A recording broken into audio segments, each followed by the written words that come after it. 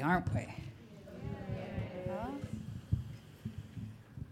All right, so in this part of the program, we thought that we would do some mantras for Guruji, but also for everyone. So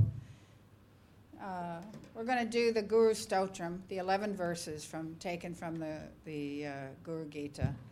And then we'll do 27 Triambakam, a healing mantra. And it's, of course, dedicated to Guruji, but it's also dedicated to everyone who's suffering.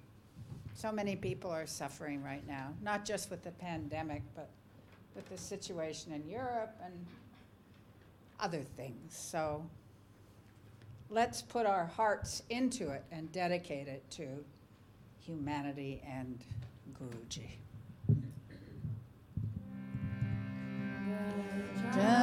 Jananambu Daganari Savitam Prabhita Jambu Alachari Lakshanam Umasatam Sho Kavinashakarakam Namami Rideshwara Pankajam Guru Brahma Guru Vishnu Guru Devo Maheshwara Guru Sakshat Parabrahma Tasmai Shri Gurave Namah Om Shanti Shanti Shanti Guru Brahma Guru Vishnu Guru Devo Maheshwara Guru Deva Parabrahma Tasmai Shri Gurave Namah Akandamandalakaram Yaptam Yena Characharam Atmaram Darshitam Yena Tasmai Shri Gurave Namah Ajnanatimmirandasya Jnanajnana Shalakaya Chakshunmilitam Yena Tasmai Shri Gurave Namah Stavaram Jangamam Cheva Tatat Cheva Characharam Vyaptam Yena Jagat Sarvam Tasmai Shri Gurave Namah Sarva Shruti Shararatna Virachita Parambhajam Vedantam Bhuja Suryoyas Tasmai Shri Gurave Namah Chaitanyam Shashvatam Shantam Vyomatitam Niranjanam Manabindu Kalatitam Tasmai Shri Gurave Namah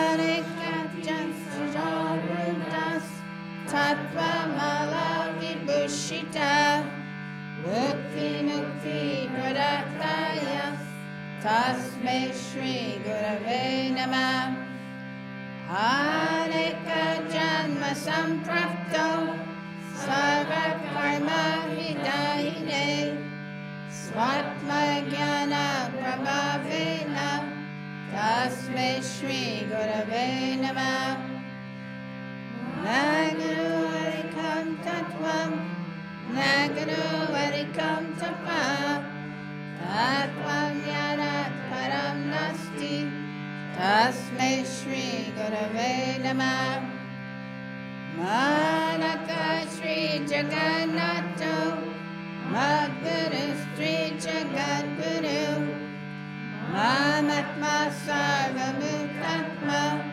Tasmai Shri Gurave Namah Jnanamulam Guru Murti Pujamulam Guru Padam Mantramulam Guru Vakyam Moksha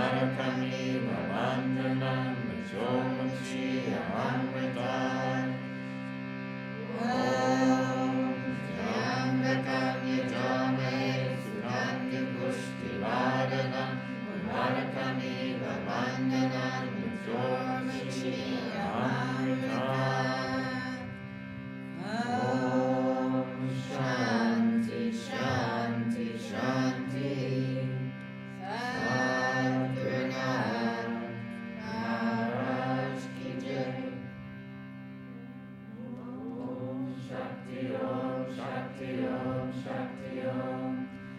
Om Shakti Om, Shakti Om, Shakti Om. Om Shakti Om, Shakti Om, Shakti Om.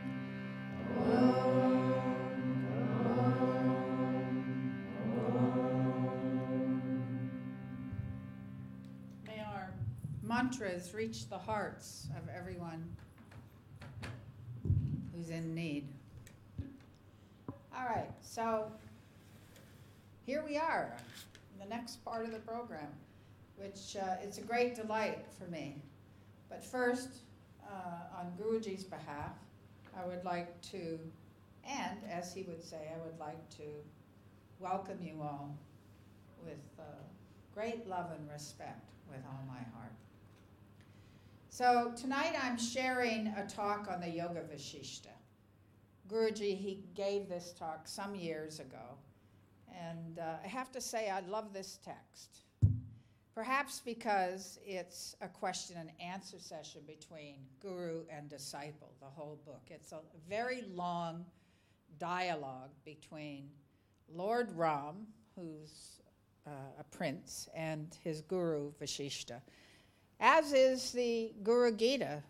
You know, sometimes we forget that it's a long question and answer between Shiva, the first guru, and his disciple, who also happens to be his wife, Parvati. So I pulled a quote from the back of the book, written by Baba, because I thought it appropriate. And he writes, "For aspirants of the highest beatitude," which of course all of us, "the Yoga Vasishta is like nectar. It is a storehouse of wisdom." Is my microphone working properly? Can you turn that on? Thanks. So Guruji begins his talk. He says, tonight the sage, because he's always speaking from the sages and saints and great beings, is Lord Ram and his guru, Vasishta. Together, they created the Yoga Vasishta, or else, he says, some unnamed sage might have written it. Anyway, the fiction is that it's between Vasishta and Ram. And we're going to look at this text, which is purported to be the teaching of Vasishta to Ram, a very noble and high teaching.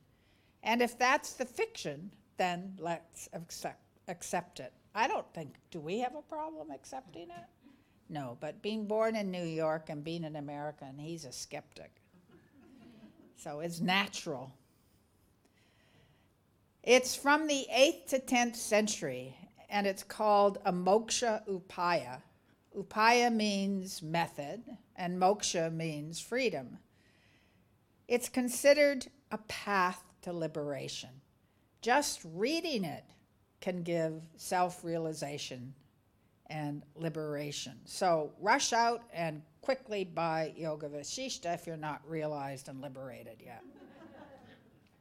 The main teaching is how the mind creates both bondage and liberation.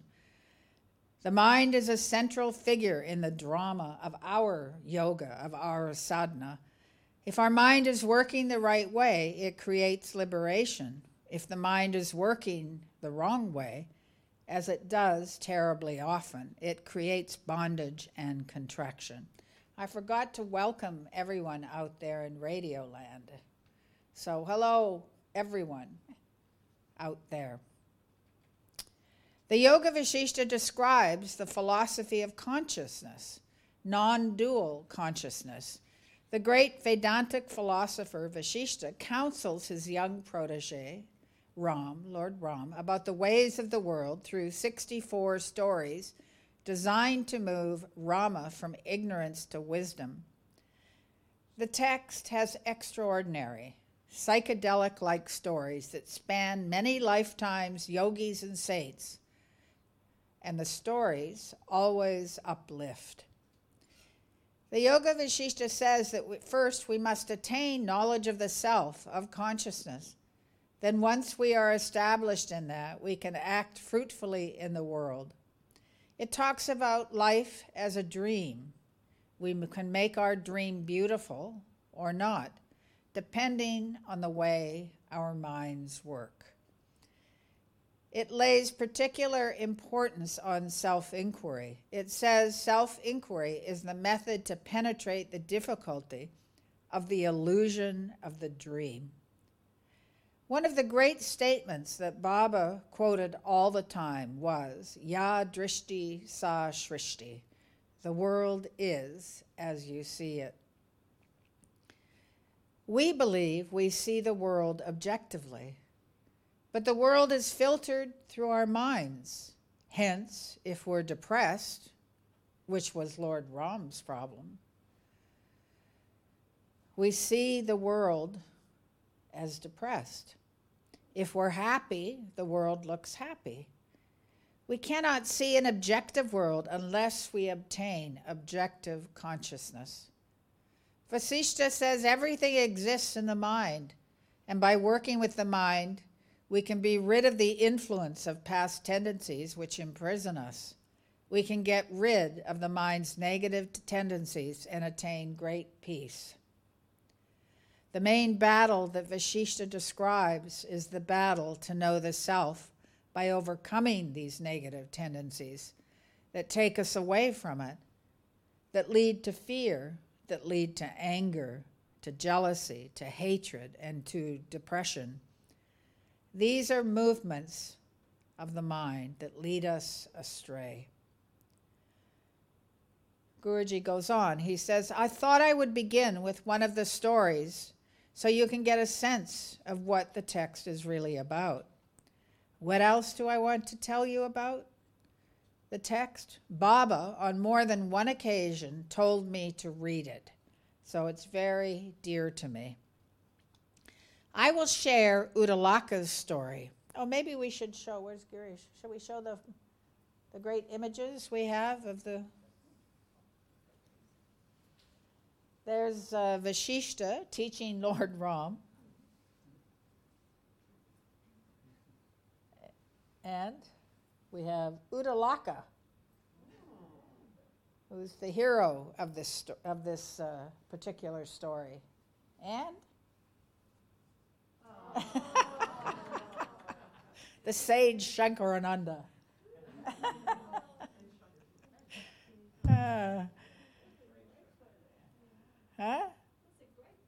Yeah. This story of Uddalaka is set over many days. The teaching starts early in the morning when Ram goes to see Vasishtha. There's a large gathering of courtiers in the palace, but Vasishtha begins the teaching, and then Ram asks him questions. The dialogue begins with what is known as Ram's despair, and incredibly long, probably 80 pages on how he finds life meaningless. He had a lot to feel meaningless about. He was a prince, he had lots of money, he was as handsome as a god and powerful. He had, a terrible life, but he was depressed all the time. Very similar to Buddha's story, right? When Buddha had that great shock of seeing what was going on outside the palace, and he ran away to meditate and realize the self. He was depressed all the time, Ram. Finally, Vasishtha gave him the teaching on the self. And so the following is somewhere in the middle of this long dialogue.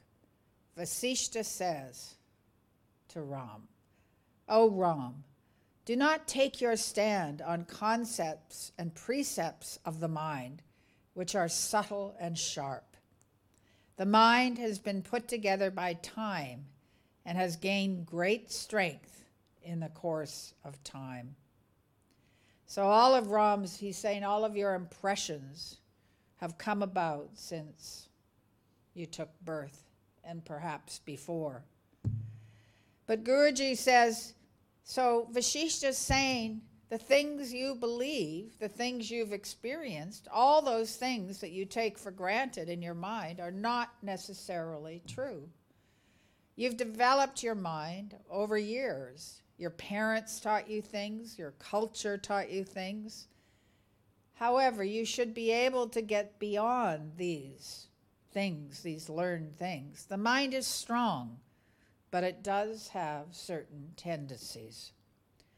Vasishta says, bring it under control by wisdom before time fells the body, before you die, basically. By devoutly contemplating my words, you will attain supreme bliss. And Guruji comments, he says, before it's too late, control the mind through wisdom. He's encouraging us to take up this teaching and practice it. This is the promise of the sages. He says, I always talk about the great beings. They represent a possibility for us. And that's the possibility of living with peace and happiness. And when they say, follow my words, they mean follow my teachings. Do what I say, practice what I teach, and you will attain my state of consciousness. In other words, the great being state of consciousness. Think, I will attain the self. I will attain joy. And I think that it's very important to believe this, that happiness, joy is possible to attain in this lifetime. Vasishta goes on, he says to Ram, you will attain supreme bliss. I shall narrate to you, O Ram, how the sage Uddalaka attained the supreme vision of the truth.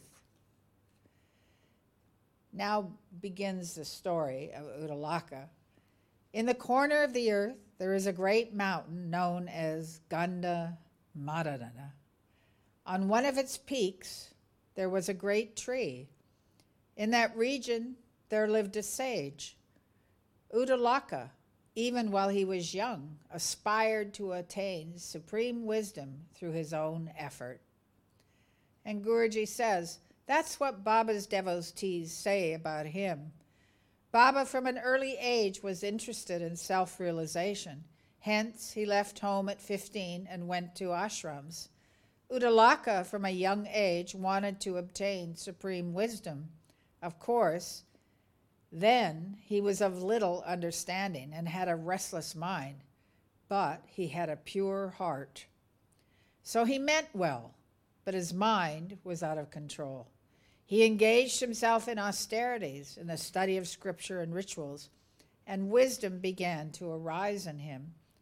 While sitting alone one day, Uddalaka reflected upon himself and asked, what is liberation, which is the foremost among the objects to be obtained?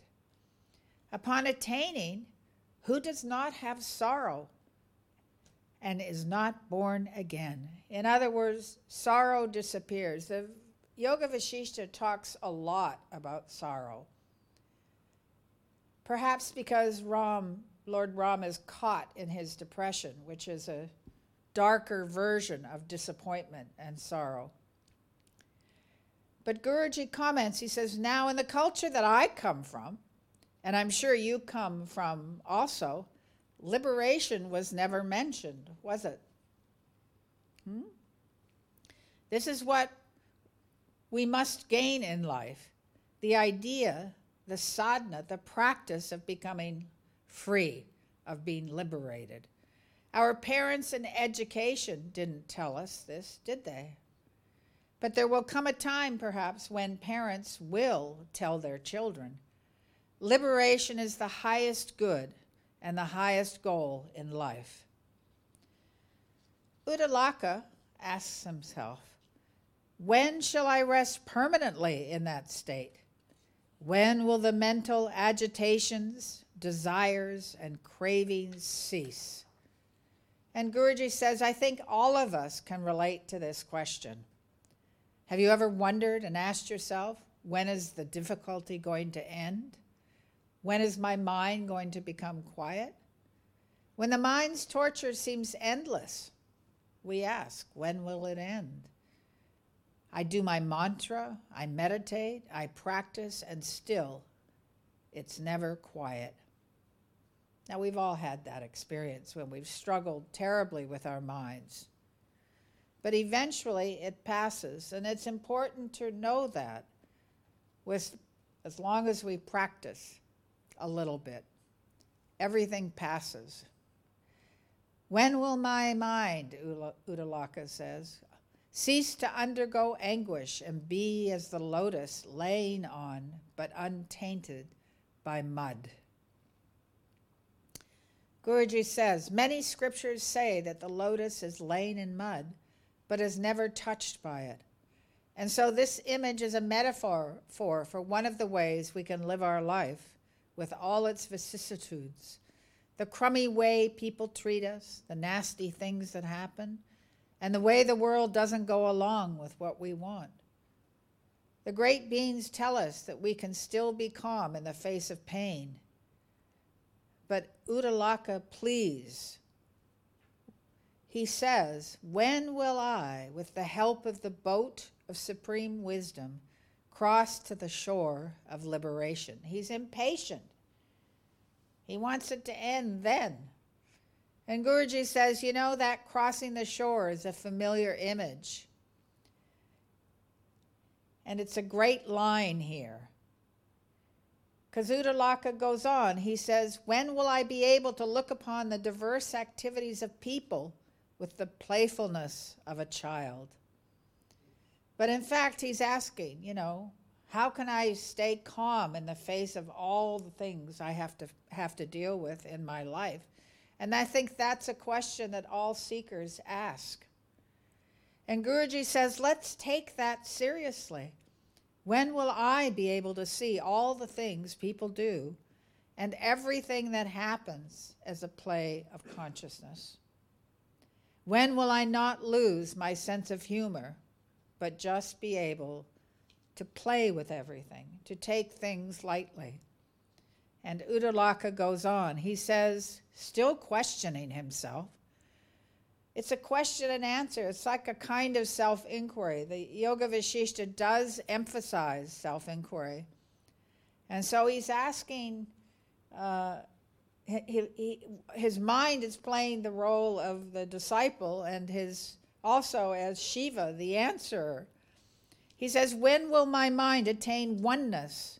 When will the illusionary division between the subject and the object cease through the experience of infinite consciousness? When will I be able to behold the concept of time without being caught in it? And Guruji says, he's being philosophical. He's asking, when will I know consciousness? When will I be able to understand the past, present, and future? Uddalaka sees this as, and he quotes him, living in a cave with a tranquil mind, like a rock, in a state in which there is no movement at all. That's what he thinks his goal is. And of course, we have a Sri Rock over there. So that image doesn't really appeal to me. Does it appeal to you? To sit like a rock? I don't know. It's maybe because I'm an emotional type, so I never think I can ever sit like a rock and not respond. Anyways, Guruji says, he is like a Raja Yogi. He wants to withdraw to a cave.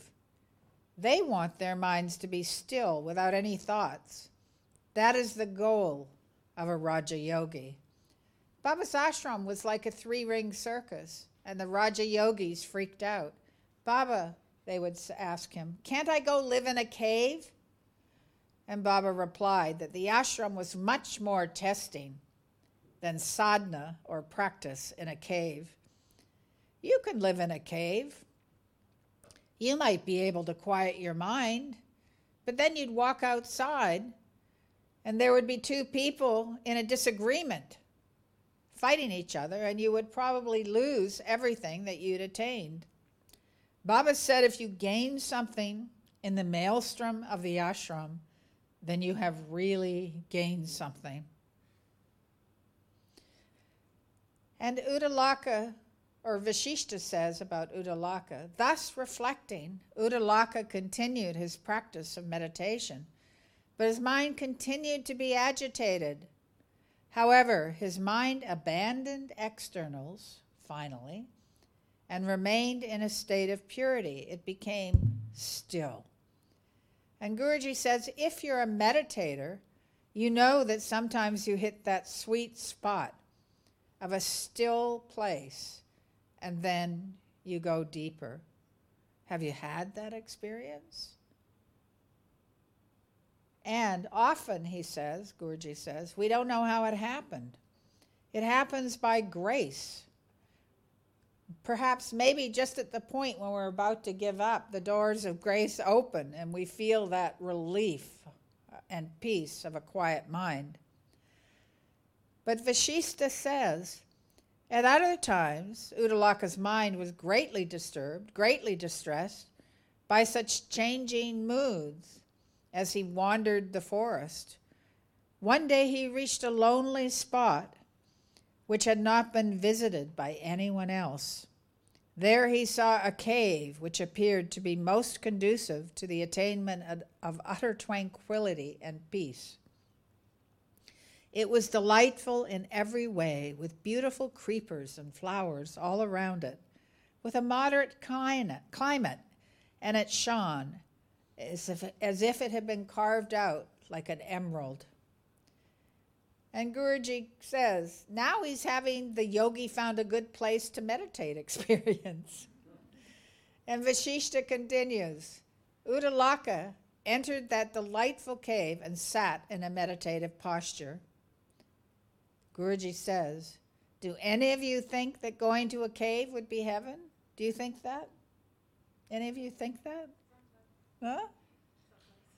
At the end of a hard day, you might want to run off to the Himalayas for about 5 minutes. Anyways, I knew some in India when I was doing sadhana in the 70s, and we called them cave yogis, those who had that desire, a serious desire. But Vashishta goes on. He says of Uddalaka, he says, intent on attaining a state of mind without the least movement of thought, Uddalaka concentrated his attention on the latent tendencies of the mind, and he reflected thus on himself. He says to himself, O mind, let go of the world. Pleasure turns into pain later. He who abandons supreme peace within and goes in search of sense pleasure abandons a delightful garden and wanders into a bush of poisonous herbs. Doesn't like the world much, does he? You may go where you like. You will never taste supreme peace except through perfect quiet, perfect stillness. And Vashishta continues, he says, mind is of the nature of perfect ignorance. When ignorance wears out, then the mind wears out too. Hence, you are in the process of being worn out. When we get sick and tired of all the negative chatter, he's saying, in our minds. I guess there's a surrender to renouncing it or giving it up, right? Like in Turiyananda's talk. But Vashishta says, Uddalaka thinks to himself, since day by day, he's talking to himself, you are becoming weaker and weaker. O mind, I am the egoless, infinite, and homogeneous consciousness. I have nothing to do with you, the cause of ego. So the mind has become a demon, you could say, and he's determined to get rid of it, the negative patterns. But Guruji says Uddalaka is giving himself what we call G statements. I am not the mind. I am consciousness. I renounce you. I am consciousness. Let's say that to ourselves for a moment. So let's do that. He suggests we do a short contemplation. We can close our eyes and contemplate, I am the self, I am consciousness.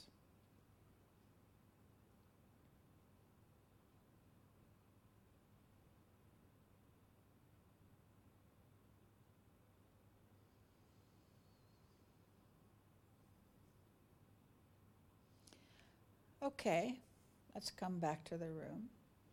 I always experience a relief when I turn my attention inward.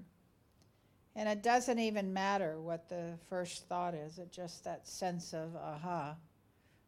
It's a sense of somehow coming home to my own self. Uddalaka continued to reflect on consciousness. It cannot be conditioned, he says. It is unlimited and more subtle than an atom. Hence, it is beyond the influence of mental conditioning.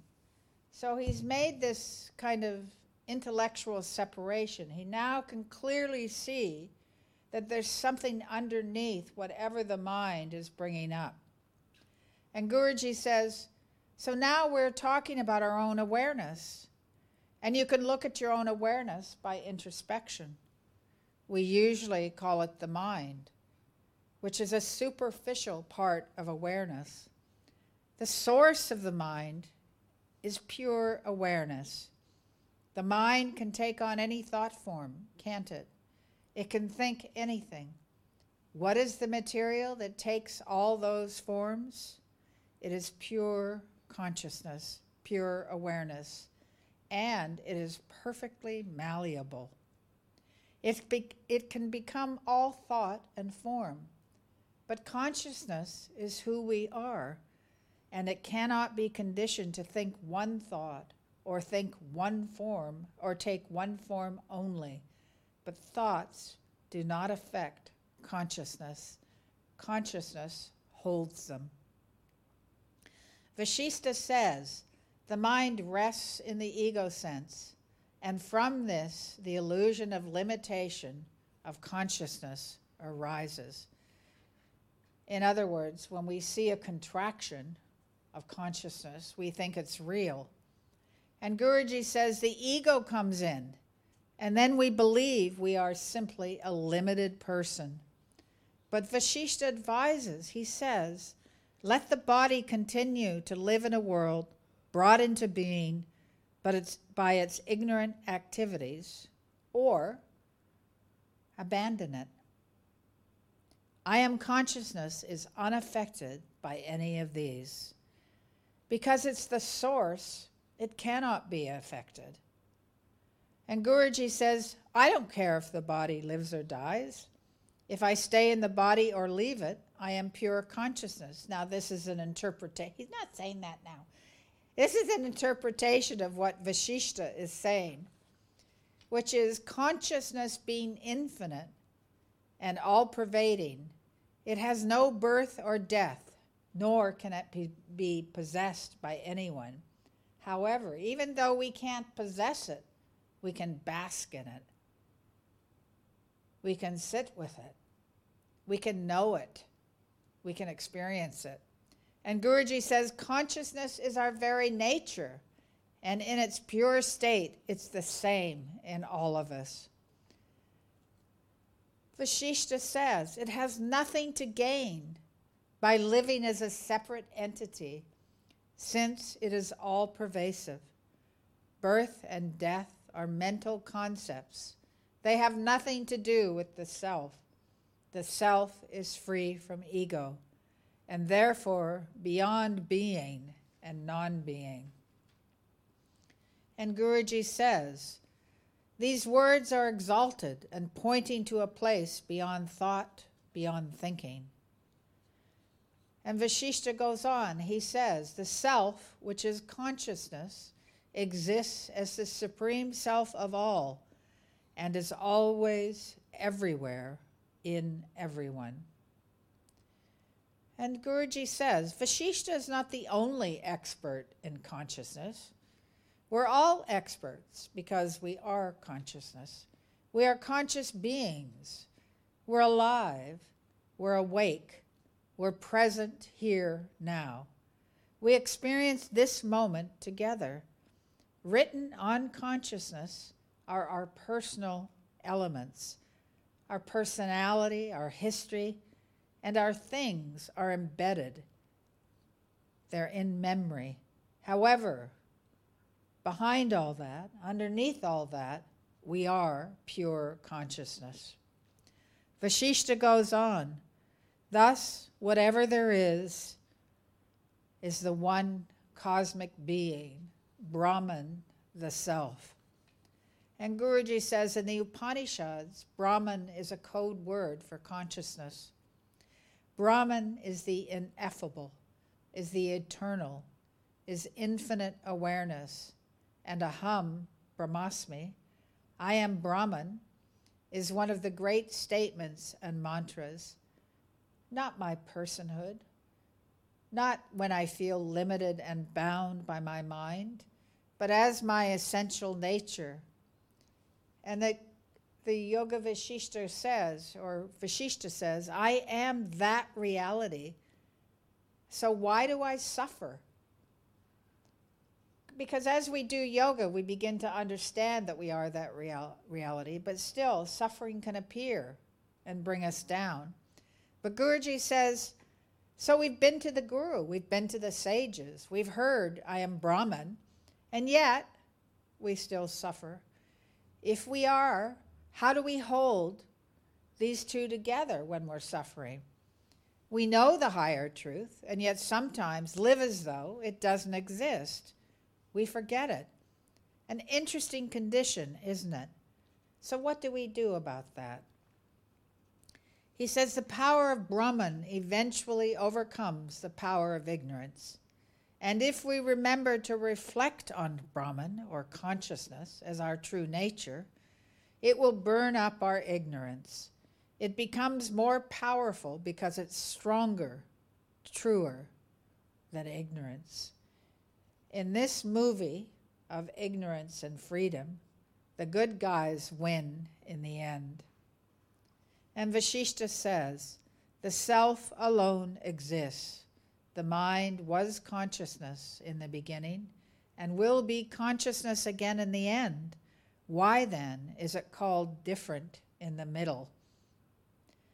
So Guruji says a Kashmir Shaivite would say that the mind as it is our consciousness, and you don't have to look anywhere else.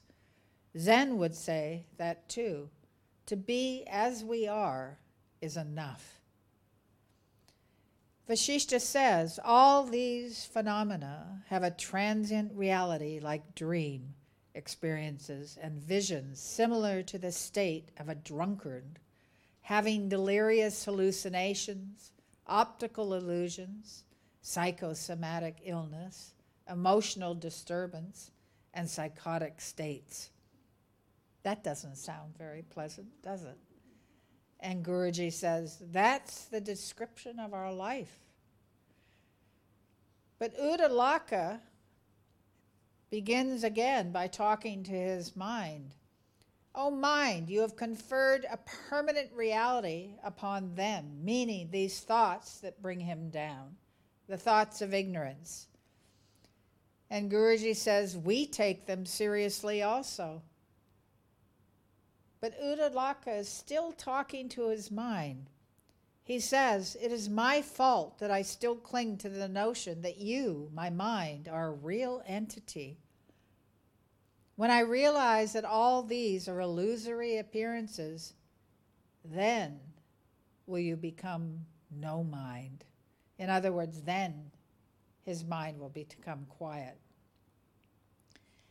And Guruji says, when I see this is only my mind, then it will disappear, it will dissolve, it will go back to consciousness or merge back into consciousness.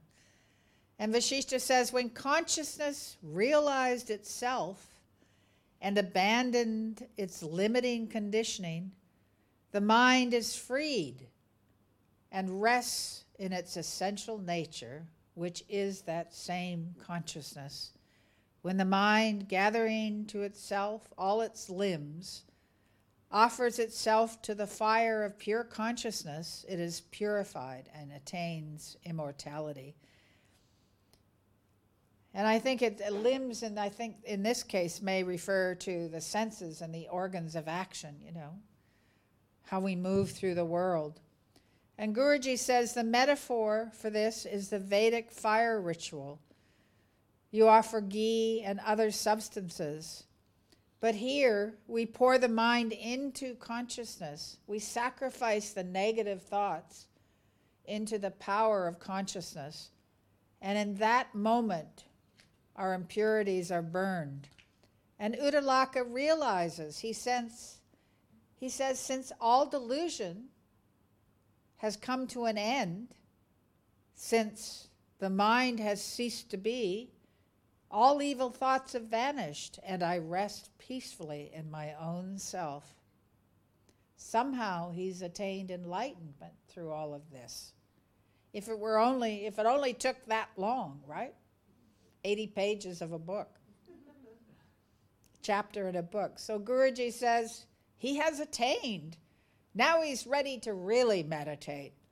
Yogis say that the process is first to hear the teaching, then mull it over, think about it, and then understanding deepens through meditation.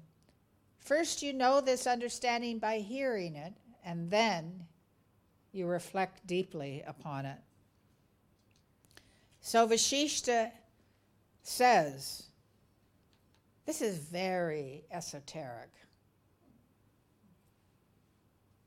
He talks about the 3 stages, these 3 things. But anyways, Uddalaka sat down in the lotus posture with his eyes half closed in meditation and repeated the holy word Om, which bestows the highest state.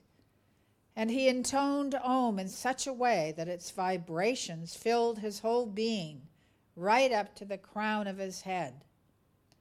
At first, he exhaled his breath completely, as if his life force had abandoned his body and was roaming in the space of pure consciousness. A fire arose from his heart and burnt the whole of his body. I don't think very many of us would have this experience, but maybe.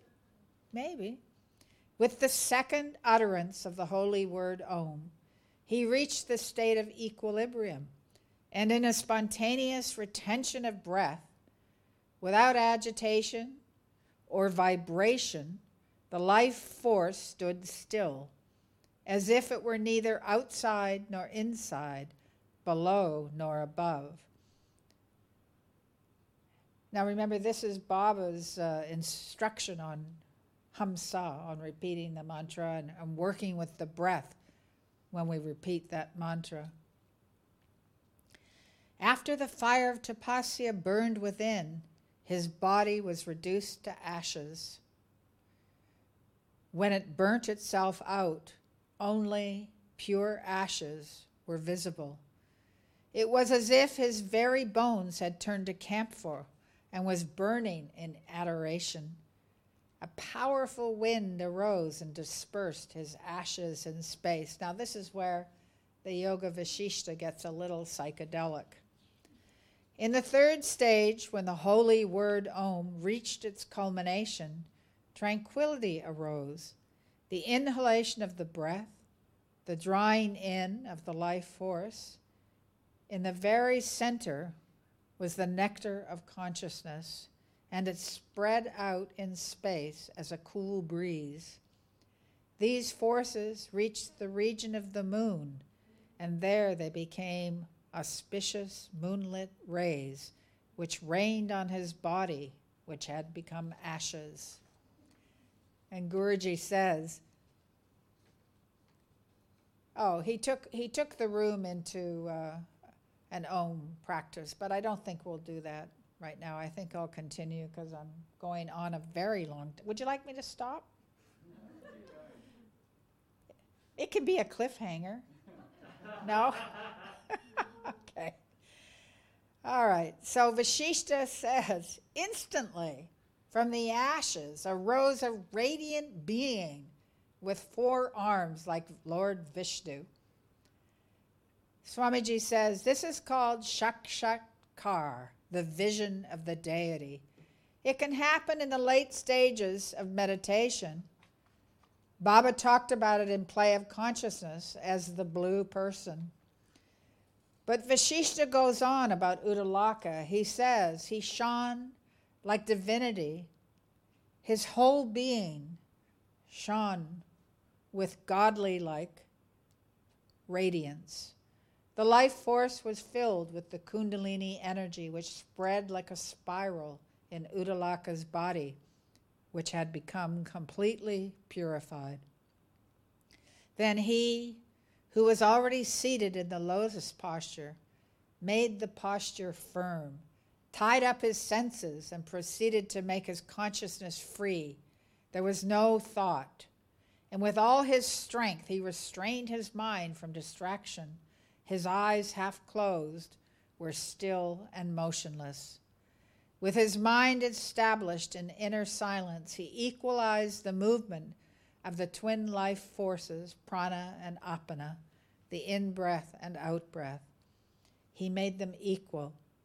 He withdrew his inner senses from contact with their objects, even as oil is separated from the seed, and thereupon Uddalaka directly became aware of the mental conditioning created by past experiences and made it pure. And Guruji says he pulled his mind back from his tendencies.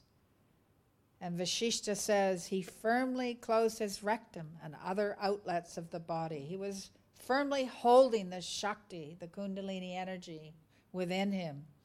And Guruji says the three locks or the three bandhas within the body. Vashishta says with his life force and his awareness thus prevented from externalization by perfect discipline, he held his mind in his heart. And Guruji's commentary says, put your mind in your heart. How many can do that? Well, I think we're fortunate because Shaktipat makes it much easier. He's putting in so much effort, and he must have been very tired from all that effort. But luckily, Guru's grace shortens this process. Vashishta continues. He said, Uddalaka's mind had attained absolute tranquility, and no distraction could afflict it. He held in his heart the darkness of ignorance that veiled the light of self-knowledge. But the light of self-knowledge arose in him, and he dispelled even that darkness. He then beheld the light within. However, when that light dimmed, he experienced sleep. He even dispelled the dullness of sleep. Guruji's commentary, I would never give up sleep, not even for realization. These are stages of meditation that happen, and he is going beyond each stage. Vashishta says, once the drowsiness of sleep had been dispelled, his mind threw up diverse, brilliant forms. He cleared his consciousness of these visions, going beyond sleep, and then beyond visions, and he was overcome by some great inertia, like one intoxicated.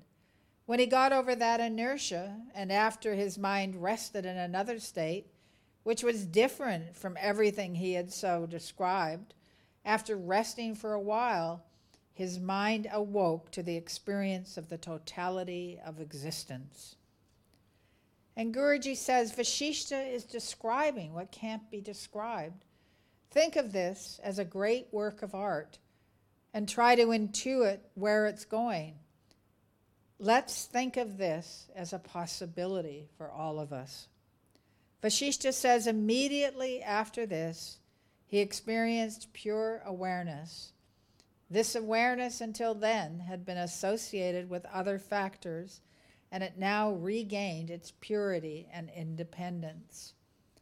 And Guruji says, Uddalaka realized that his true identity was the self, was consciousness. And Vashishta says, even as the wave merges in the ocean and becomes one and is non-different from it, consciousness abandons objectivity.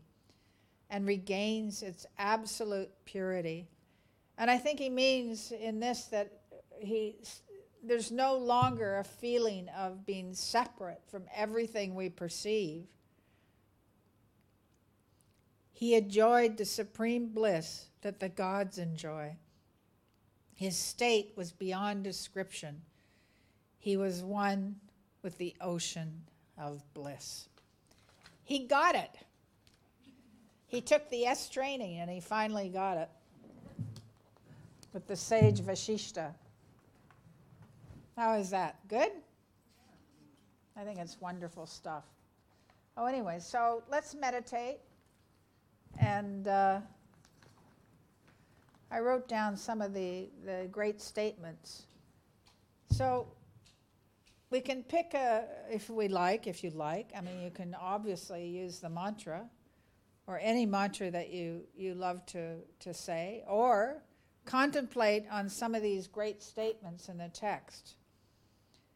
Aham Brahmasmi, I am Brahman, or I am that, or I am the self, or I am consciousness.